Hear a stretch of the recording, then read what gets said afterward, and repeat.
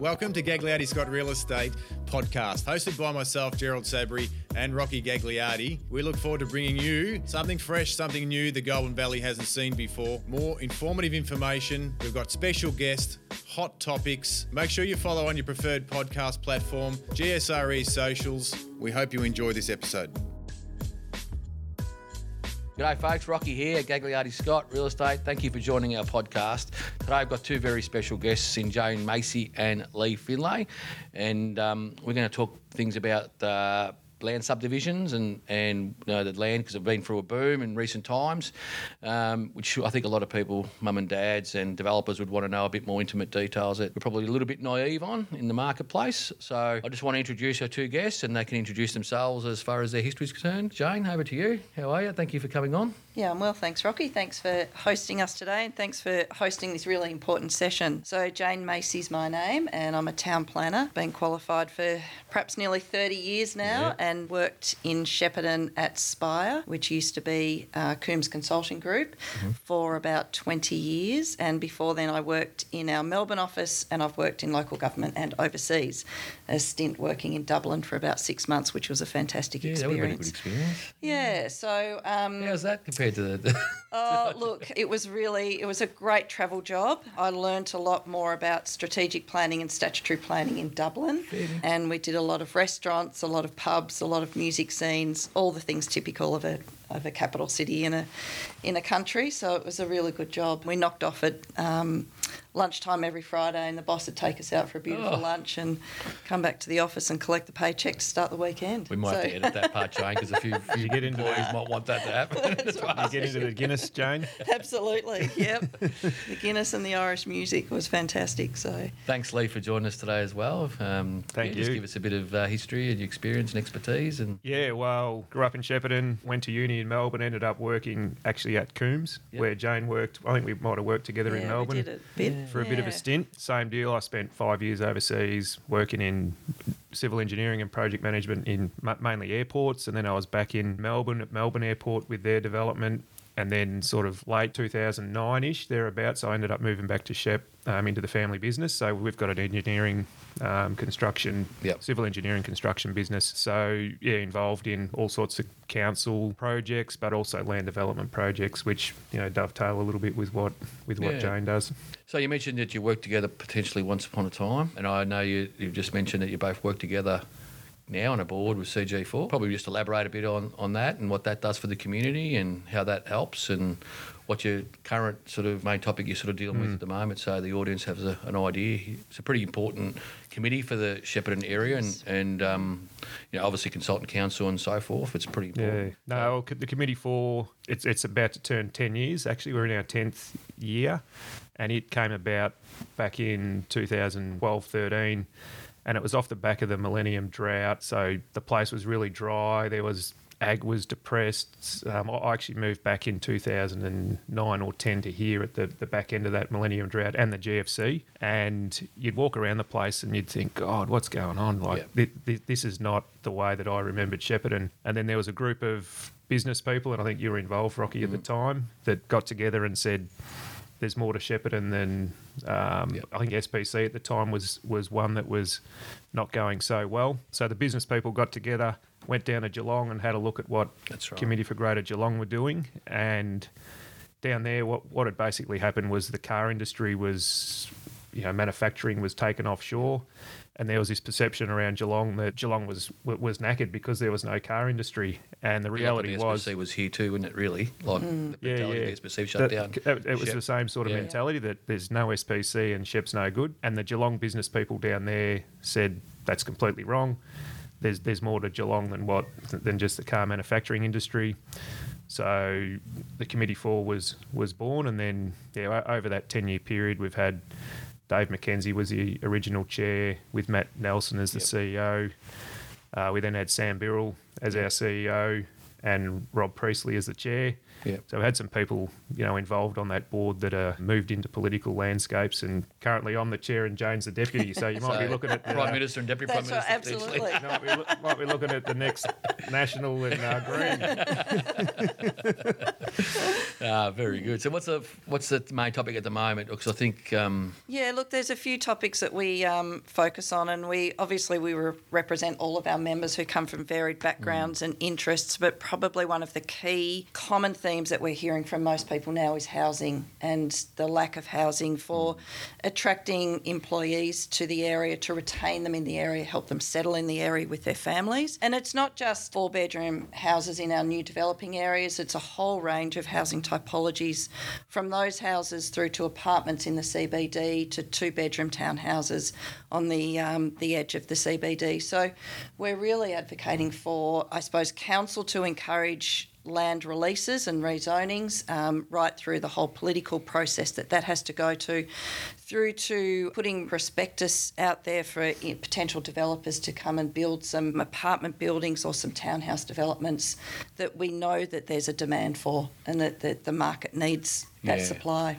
So a lot of people, I'm guessing, sitting on the couch or whatever listening to this, they think you're talking, they relate that to social housing, which is not necessarily correct.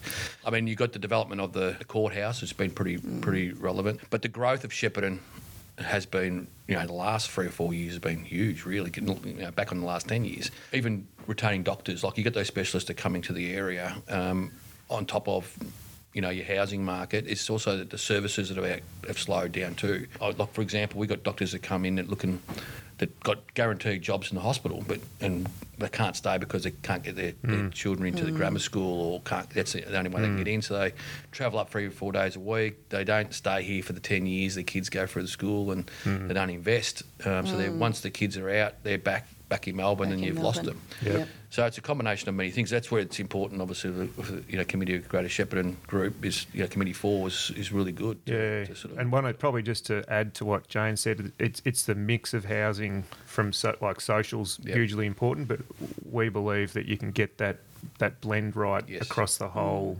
typology. So you've got the social, affordable student accommodation, key worker accommodation, and then even the executive style.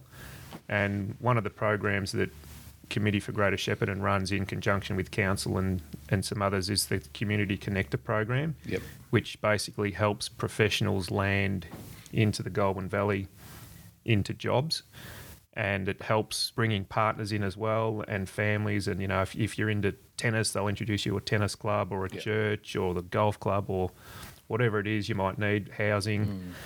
So over the last 2 years, they've landed close to 500 professionals into Shepparton. That's true. So that's just the professional. That doesn't include the family and the partners and the hangers-on. Yeah. So, and some of the data that we've got out of that, around 90% of those people aren't looking for the 4-bed house initially. They're not looking for the 4-bed house out in the suburbs. They want something close to the centre of town where they can walk to, Friar Street, to the cafes and restaurants and all that sort of stuff. So there's reinforcing kind of data that we're seeing through Committee 4 that's suggesting that more intense apartment style living or townhouse style living in the middle of town is what's going to help those people land into Shep and stay and engage. And they might eventually, after a year or two, they'll grow a family and move out into an area where there's... Once they get familiar with what the Shepparton landscape's like, That's with right, our lifestyle. And it's building those connections into the community that see people being retained. Yeah, it's the reverse of what we're here to educate our kids, aren't we? And they're the ones that have gone and they don't sort of come back, do they? We're losing those intelligent, educated types that want to go to uni and come back. So this is another way of trying to get back that what we're missing. So that trend's starting to reverse as Shepparton grows and can offer more, not only in terms of a workplace but a lifestyle, connections to our natural environment, a variety of restaurants, culture, education, all of those sorts of factors. People are starting to gravitate back to Shepparton after they complete uni and do a little bit of work and travel. They're certainly starting to come back. Family connections are here, and there's a lot to bring people back. I reckon that's the ideal scenario, is that let them go off. I look at my own experience, went off, worked for 5 or 10 years, overseas, around the Yep. place. Never ever thought that we'd be back here, but wound up back here, and then, realised that we got kids and the river's up Yep. the road, so you Yep. get into water sports and the snowfields Yep. aren't far away. You can ride your mountain bike after work in the Yep. bush. There's so many lifestyle opportunities. You gems. come back and you think, Yep. far out, I didn't realise how hard I was going in the city. Yeah. And then you get plucked out and come back, Yeah. and this is like we love it, love it Magic. back here. Yeah, you wouldn't want to be anywhere else. Yeah. No. Which, obviously a lot of expats would come back during the COVID period too, weren't they? Like they were finding That's right. they knew the hidden Yeah. gems that were here. Yeah. Yeah. The expats were the biggest ones that come back. Yeah. So the last 2 or 3 years, we've gone through probably the biggest land boom. I've been through 2, I think now, the building booms. This was phenomenal, really, compared to the other one we had 20 years ago. So it's been phenomenal. So we obviously believe we're probably the biggest land selling agents in Shepparton. We sell probably the most estates. And we get the common questions all the time. So we're the middleman, so we cop it all the time as to why is it taking so long? It's the agent's fault. You promised us this date. We say a date, and this is a roughly experience we Tell think them it's anything, going to Rocky. be. Tell them that's anything. right. Yeah, tell them what we You need to can do. get away with it.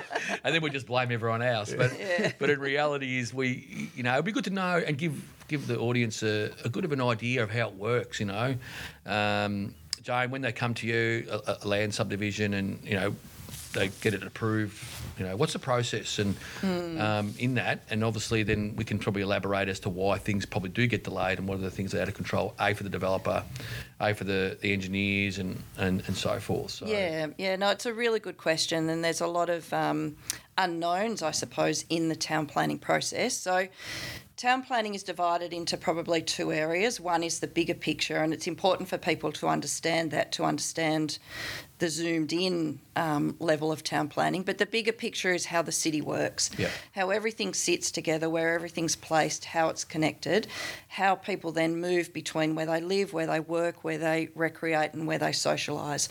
So all of those different land use outcomes have a different expectation of amenity levels, and it's important that they're all located in the correct location so we don't get any land use conflicts or disturbances between the two. So it's really important for council, who is the manager or the responsible authority for laying out the towns, I suppose, to get those land use activities in the right locations. So that takes a bit of time because they need to be assessed and modified and worked through, and as you can imagine, there's a lot of moving parts. So that does take some time. And then if you zoom into a particular property or a particular growth area, there's another set of moving parts that need to be assessed. And council's responsible for implementing their planning scheme, which includes a lot of local policies, zones and overlay controls, and that's getting very technical, but they're basically the rules about how and when and why you can develop land in a certain way. So the council has to coordinate all of that with all of the different authorities that we deal with. So the Water Authority, the Power Authority, the Catchment Management Authority, the Fire Rescue Victoria, so the Flooding Plain Authority.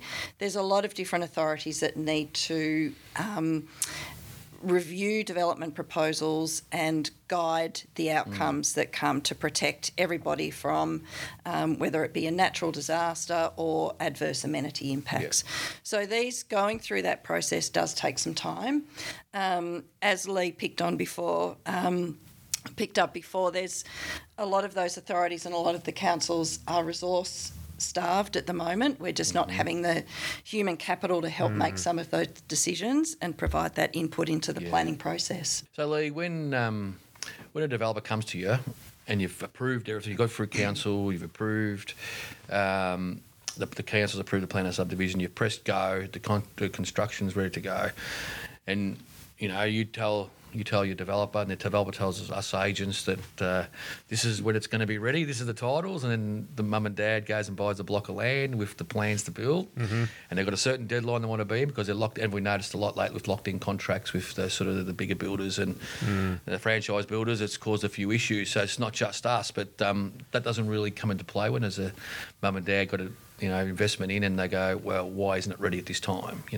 So us being the middleman, we cop a fair bit of pressure on why is it not delivered in March when you said it was? It's now July, and where is it? You know, what are the typical things that slow that development?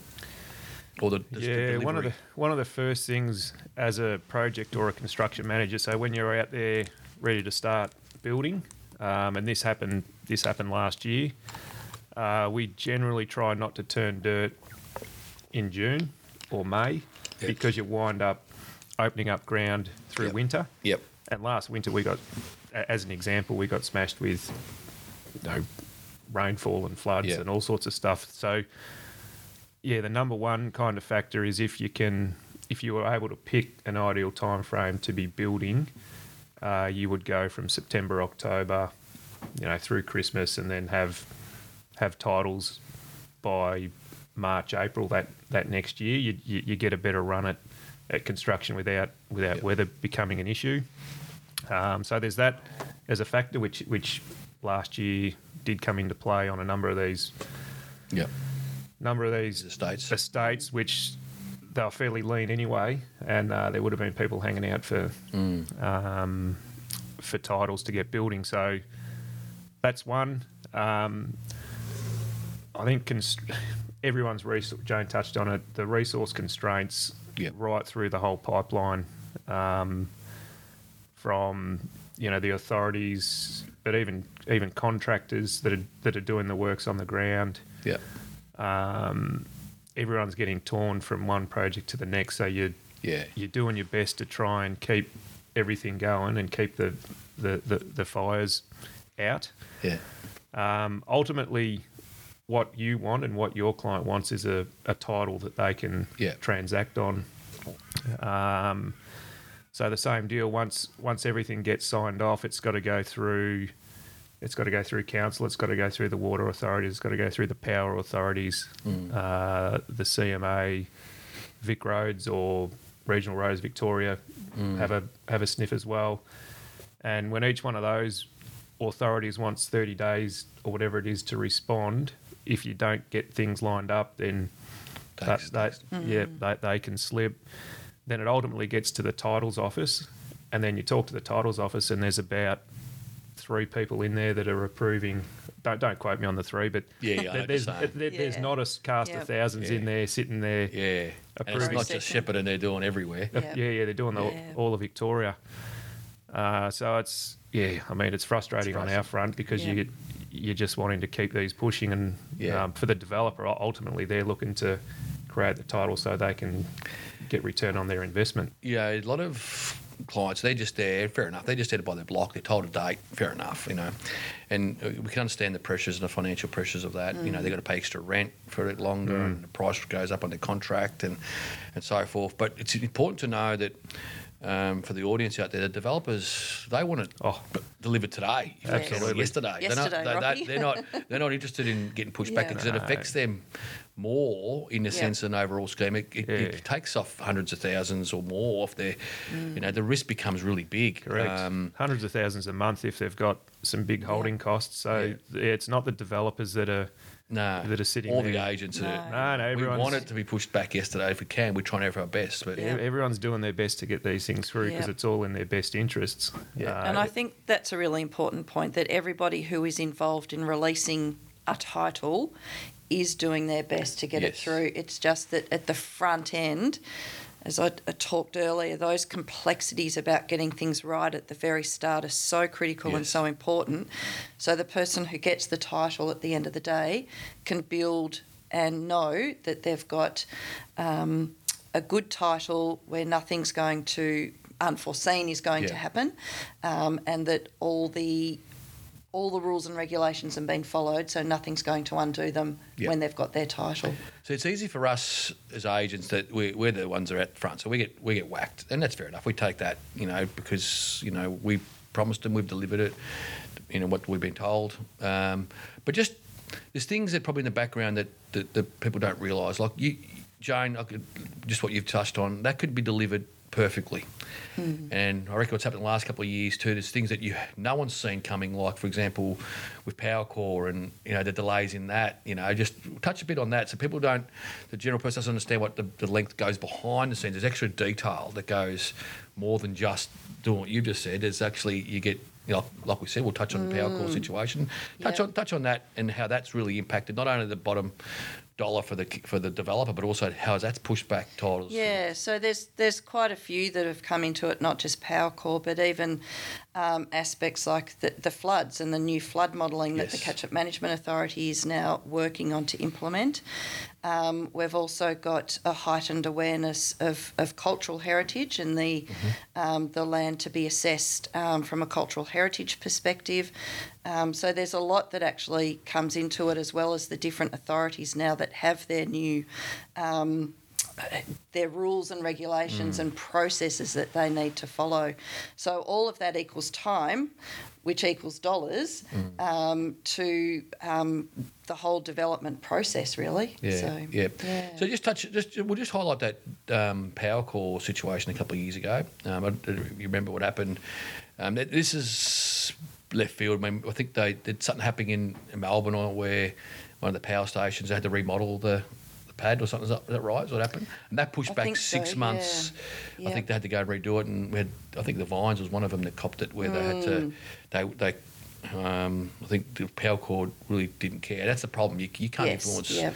They go, well, we have to remodel because I think something happened or someone got hurt and had to remodel that pad to do it. So it pushed back the subdivision 6 months. Yes. Yeah. So they're things that you can't sort of control. No. And things where we're sort of always coming. It always pops up, and not always in every subdivision, but over a period of time, things evolve and things happen. And probably that and Power Core is an example. Any authority is an example. They're all very organised, but they need lots of lead time. So if you need to book in, one of our clients has done a development that had a power line that went through the property that had to get relocated around, and it was, a 16-week lead time to book that work in.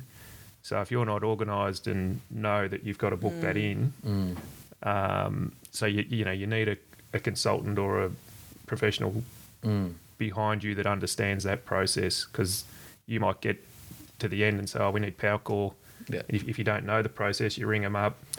Power Core says we're 16 weeks, and then all of a sudden there's people with their heads, blowing off because they're and it's the expectation really, and setting the expectation as to how long things take and why they take so long. And that Power Core again, it's to do with resources. They've got X amount of resources, and they've got a big long list of projects, and they are very organised at scheduling and getting resources to jobs, but it's hard to make it happen overnight. That's right, yeah. And there's a lot of authorities that do have change of policy, change of processes, and if your development is not at the end point and it's in the middle, there needs to be sometimes redesign and rework done. Yeah. And that's just part of what happens in the development process. Yeah. So I've got some land, 5 acres out of town, 10 acres out of town.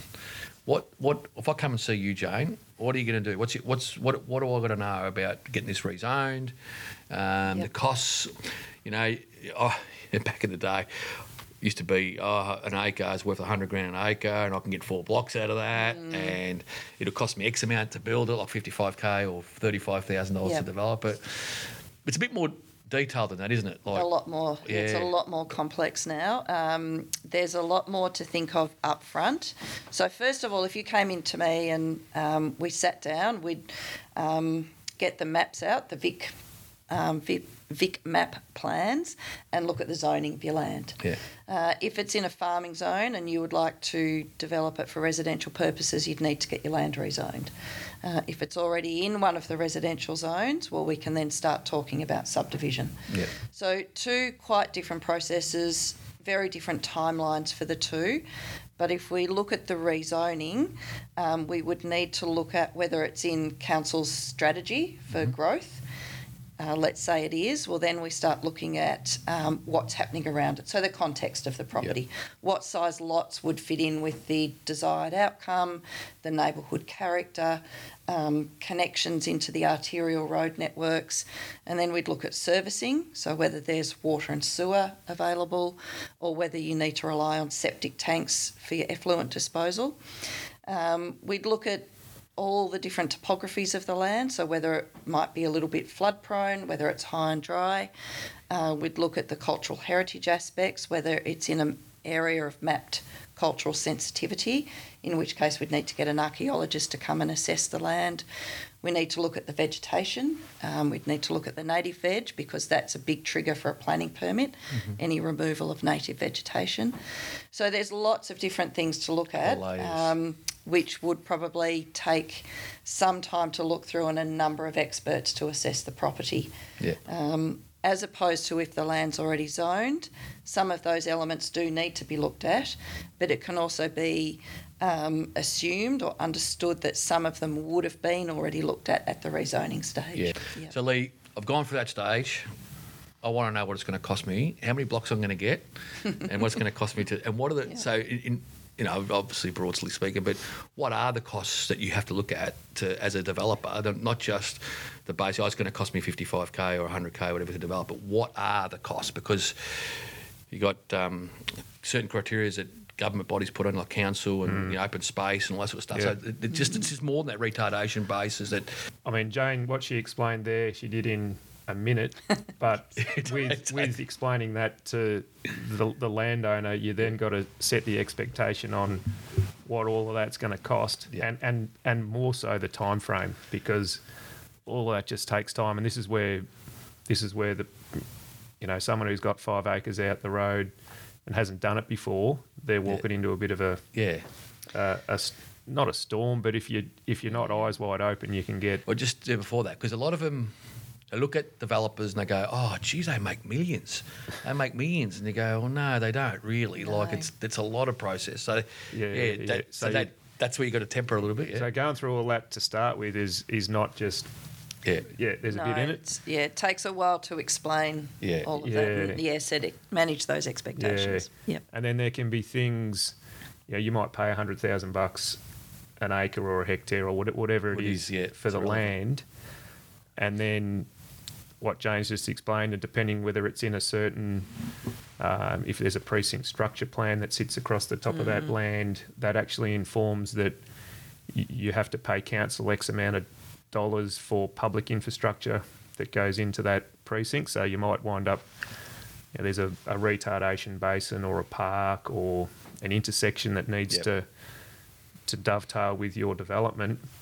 And there might be an extra fee that gets paid to council, and that could be anywhere between $50,000 a hectare up to $200,000 a hectare, depending on where that land sits within the zone. So you might go and buy that land, but be unaware of what the other overlaid costs are with council. There can be other headworks that need to happen for sewer. Sewer and water connections, which generally proportionally you get back. So if your development's, say, 10% of a bigger catchment, you would contribute 10% to the water main headworks and the sewer main headworks. And then the water authority carries that, or there's other developers further down the chain that pick up those costs. Road widening or intersection works into the development. Sometimes you need to carry those costs and then be reimbursed if it is public infrastructure work. So there's a whole bunch of mechanisms, I suppose, that council and Vic Roads and the other authorities can use to help build that. But ultimately, you got to understand cash flowing, whether that's got to be cash flowed by yourself and then paid back, or if it's money that is spent direct by council or the other authorities. So, again, getting the right professional help to work through all of that and understand that up front you need to do before sort of hitting the go button. Yeah, it's important because a lot of those factors add to the cost, you know, the carrying costs, and when it gets delivered, the developers aren't just, this is what it's going to cost me, this is what I'm going to make. It's then how's the economic climate? It's okay what we've been through, and they're ahead of schedule, but sometimes when the land's delivered, it's sitting there.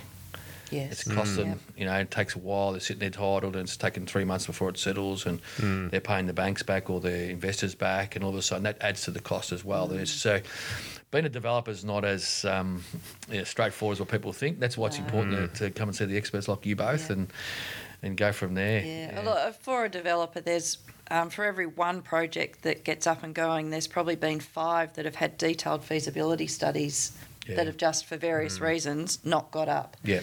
So it's not easy, and there's a lot of work that goes into that due diligence phase. Yeah. And I listed a few things before, but there's a whole lot of other factors that come into it. And I think it's really important for people to understand that not one property is the same as the next or another. Every single property is different and has a different set of circumstances that need to be looked at. Yeah, so. No, totally agree. And it is. Look, for me, I'll get to it every day. So people think, what's my property worth and this and that. I go, it's not as easy as that because it depends what the yield is. I said, no, it's not as easy as that. Like it's how much land you actually got to do it. The difference of that, and say, Lee, with a unit site in town, for example, someone was like, mum and dad wants to buy a house and they want to subdivide the back unit, or get 4 or 5 units or something like that. How easy is it to that? What's the difference to that than, say, land development as such? With that, the settings over the last couple of years have changed. I think it was marginal, and you'd know this probably, Rocky, as well as anyone, that to get a couple of blocks in town and bang some units up, the return on investment was really, really tight. Yep. I think that shifted a bit, and particularly what I was talking about earlier, that appetite for having something in the middle of town. Yep. Whether those are the townhouse prices have shifted a touch to make those investments a bit better. But the other thing is the council have actually got the planning settings really well set to be able to do that. They've got the right activity centres that are close to town. So it's just a matter of developers being aware of where those pockets are and targeting particular pockets of land to do those subdivisions. So the process is not dissimilar. There's still, if you're buying 2 blocks and banging them together and subdividing them into 5, you've still got to provide water connections to each place, sewer connections, power. Yep. We're missing something, gas, like all the services that are required still need to be provided to those houses. There's costs that goes into those in order to get the title. So, it's a smaller, more compacted kind of project. Jane can probably touch on a little bit on the planning side. That's pretty right. I think the main thing is, as you said, Lee, council's got the planning tools already in place to facilitate those development outcomes. Pretty strict in the regulations. Yeah, and I think coupled with the demand that we talked about before, with people coming into Shepparton and not necessarily wanting a big house but wanting more of an apartment, there's a growing body of understanding that our agricultural lands are our food security, and we can't keep continually sprawling our cities and taking up that land. And whilst that is a legitimate form of housing, I think there's equally a legitimate form of housing that can be seen through the redevelopment of our CBD and inner areas as well. So, and I think that as the population grows and housing preferences change and people's lifestyles change, there's fewer and fewer people that want to spend their weekends mowing lawns and doing gardens. We want to get out into nature and, follow the sport and just recreate on our downtime on the weekend. So the demand for lower maintenance housing is just increasing. It's increasing significantly. Which touches on what your subject before, the townhouses and that are starting to come back into it. Yeah. We've got an more ageing population. As well, which they're not sort of favouring that. Well, they still are, but probably not getting the opportunity to get into their retirement villages and so forth either, which is fit enough to go and buy a townhouse or build one and so forth. And government policies promote ageing in place, so I think that's a housing need as well. Yeah. So it brings me we'll finish it off with our Our biggest concern at the moment is the lack of land zoned. So there's a couple of points I want to sort of bring up here and like you to elaborate on it or give me your opinion. We are going for a bit of a slow patch at the moment, which is fine, but that's not going to last forever. But land we currently got sold is still ready to come through, and we've probably got 12 months worth probably still. And the land that's currently for sale, the people are waiting and holding, obviously interest rates, cost of living and so forth. But the costs of building, what we talked about before, building and constructing the blocks of land, and also the purchase or buying the Globo land for the developers to buy, they're not coming down, those costs. On top of that is probably a really important topic at the moment is the lack of zone land that the council probably acknowledged just recently that needs to happen. There's a bit of a concern coming the next 2 years or so that there's not going to be enough supply of blocks of land to service the marketplace, especially when things pick up again. I personally believe that's probably going to make the cost of buying a block more expensive. If people are prepared to buy, that is, and that's going to make it a bit hard for developers to purchase because they're not going to make their money. So that means it's going to put more pressure on, which means there's not going to be less supply. So I'd like to know your opinion on that topic and what if it differs or you might have a different opinion. Yeah, no, I think you're right, Rocky. I think it has been recognised for some time, particularly in the last, probably the COVID years when we have seen a huge demand for growth in Shepparton. Our land supply has been really stretched. I know council's working actively and furiously on the southeast, what we call the southeast precinct structure plan area. So that's the big growth corridor just to the southeast of the town centre.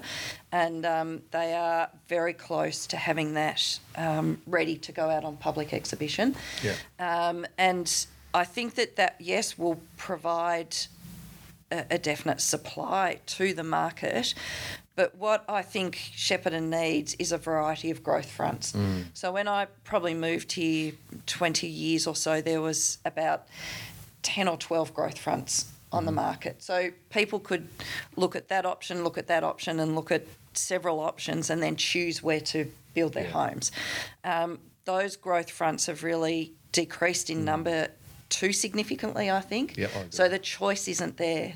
So I think once the Southeast Precinct Structure Plan gets zoned and implemented, I think council need to start looking at perhaps not the massive big stretches of land, but just providing the market with a bit more choice and a few more growth fronts. And that could be in the CBD and it could be in the growth areas that they've identified. What are your thoughts, Lee? Yeah, I mean, it's sort of well documented, and I think most people that are close to the industry know that there is a bit of a gap over the next 2 or 3 years with zone land, and I think it's there's 15 years or something that council need to keep in front that's ready to go, and they were working on we might have been 7 or 8 years a couple of years ago, but the last 2 years have chewed all that up. So it's everyone's again resource constrained, trying to get these approvals through. One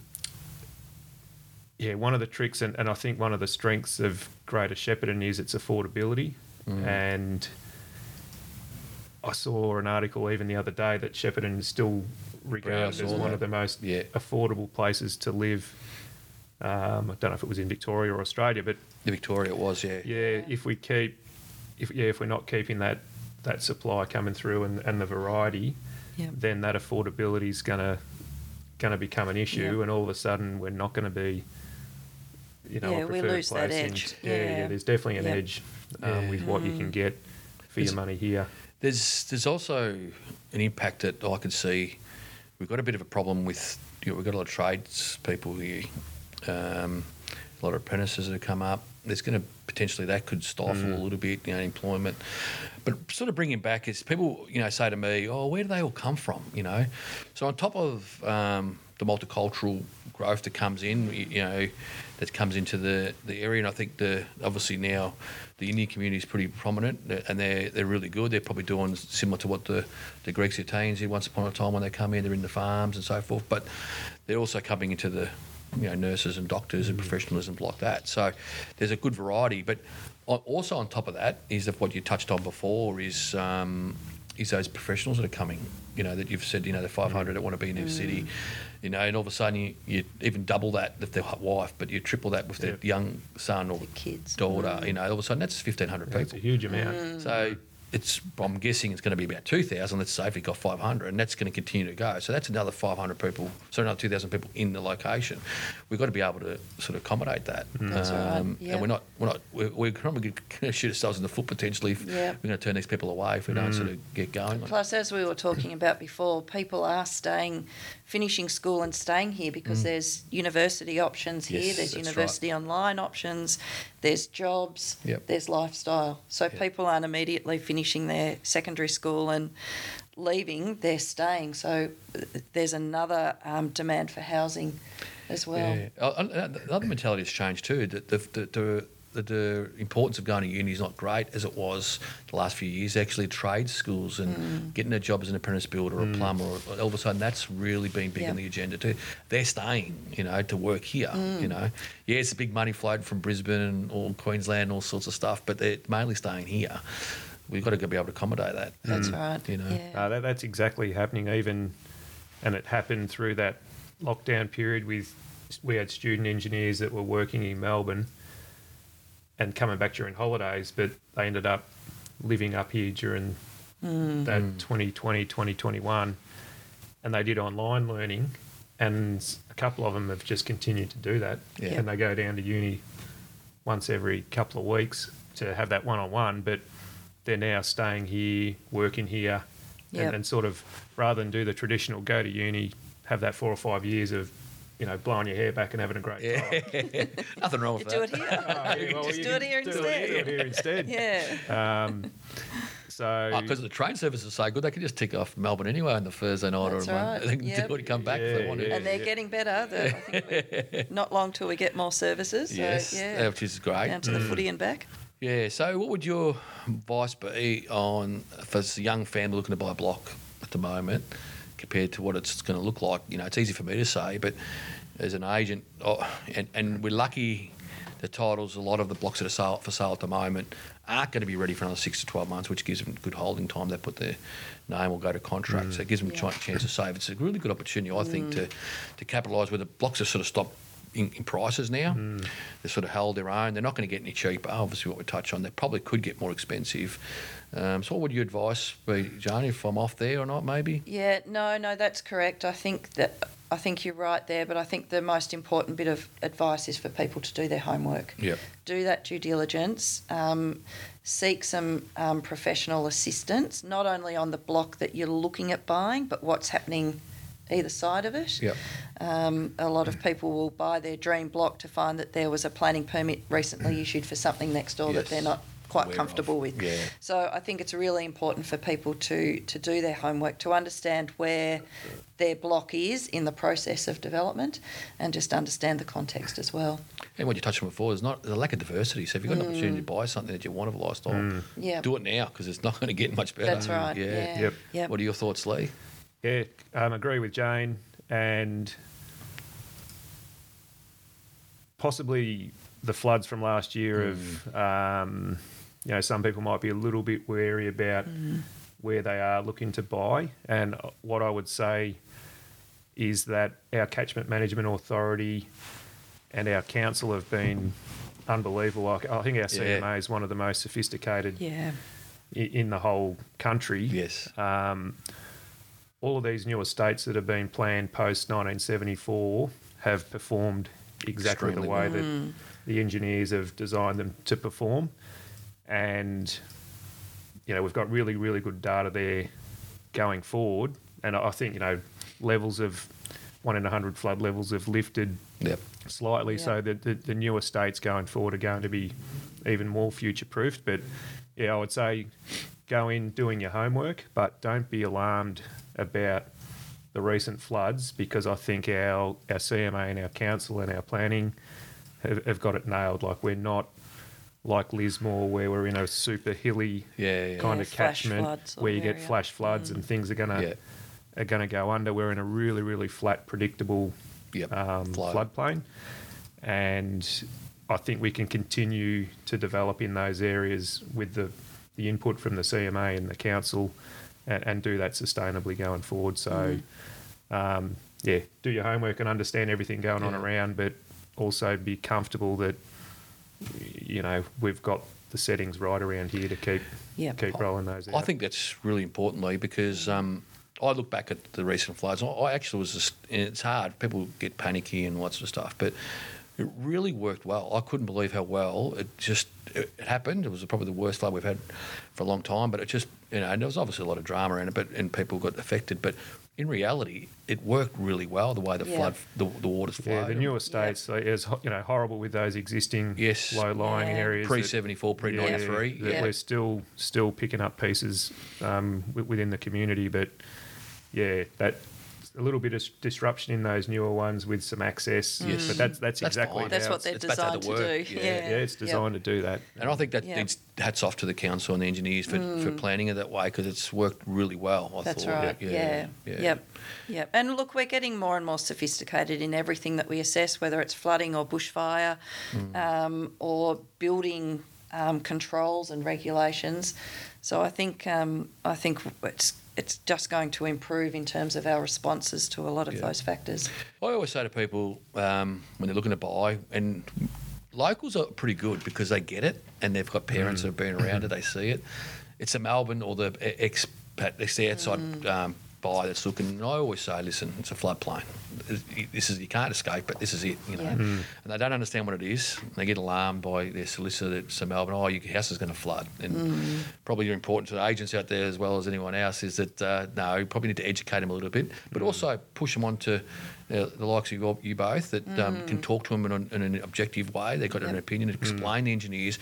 It wouldn't hurt to say, listen, give Lee a ring or give Jane a ring, and I know you probably don't want to be bogged down with that. But it probably rather helps. help at the front end than deal with consequences at the later. other end. And they just alleviates a bit of uncomfortable nerves and that buyer's remorse a little bit. Absolutely. And if it's helping to bring more people into our town to fill those jobs and keep the economy ticking over, then we're more than happy to help. Spot on, because we've got the smart lawyer at the other end trying to protect their client, but not understanding the real infrastructure, what it's about, and it probably needs to give it an objective view of how engineering works in the town. And I think bigger picture, the rivers bring so much benefit in terms of the natural environment that we can all enjoy 5 minutes away, the water sports, the recreation, the fishing, all of those sorts of things, plus it's the lifeblood of our agricultural areas.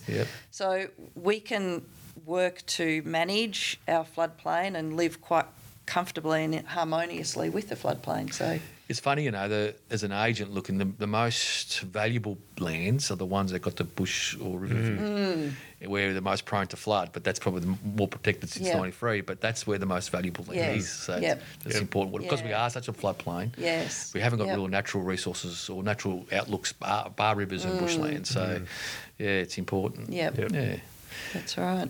Thanks for coming in today. Really, that's very insightful. Really enjoyed that chat this morning. It was terrific. Thanks, Lee. Thanks, thanks, Rocky. It was a great chat. Really great. Honoured to be asked. Yeah, that's fantastic. Absolutely. Honoured to have you on. That's been terrific. All right, thank you. Great. Thanks for listening. Please subscribe on your favourite podcast platform so you don't miss upcoming episodes. We would love you to share this podcast with your network, and if you have any questions or feedback, please connect with us via our social network or head to gagliardiscott.com.au.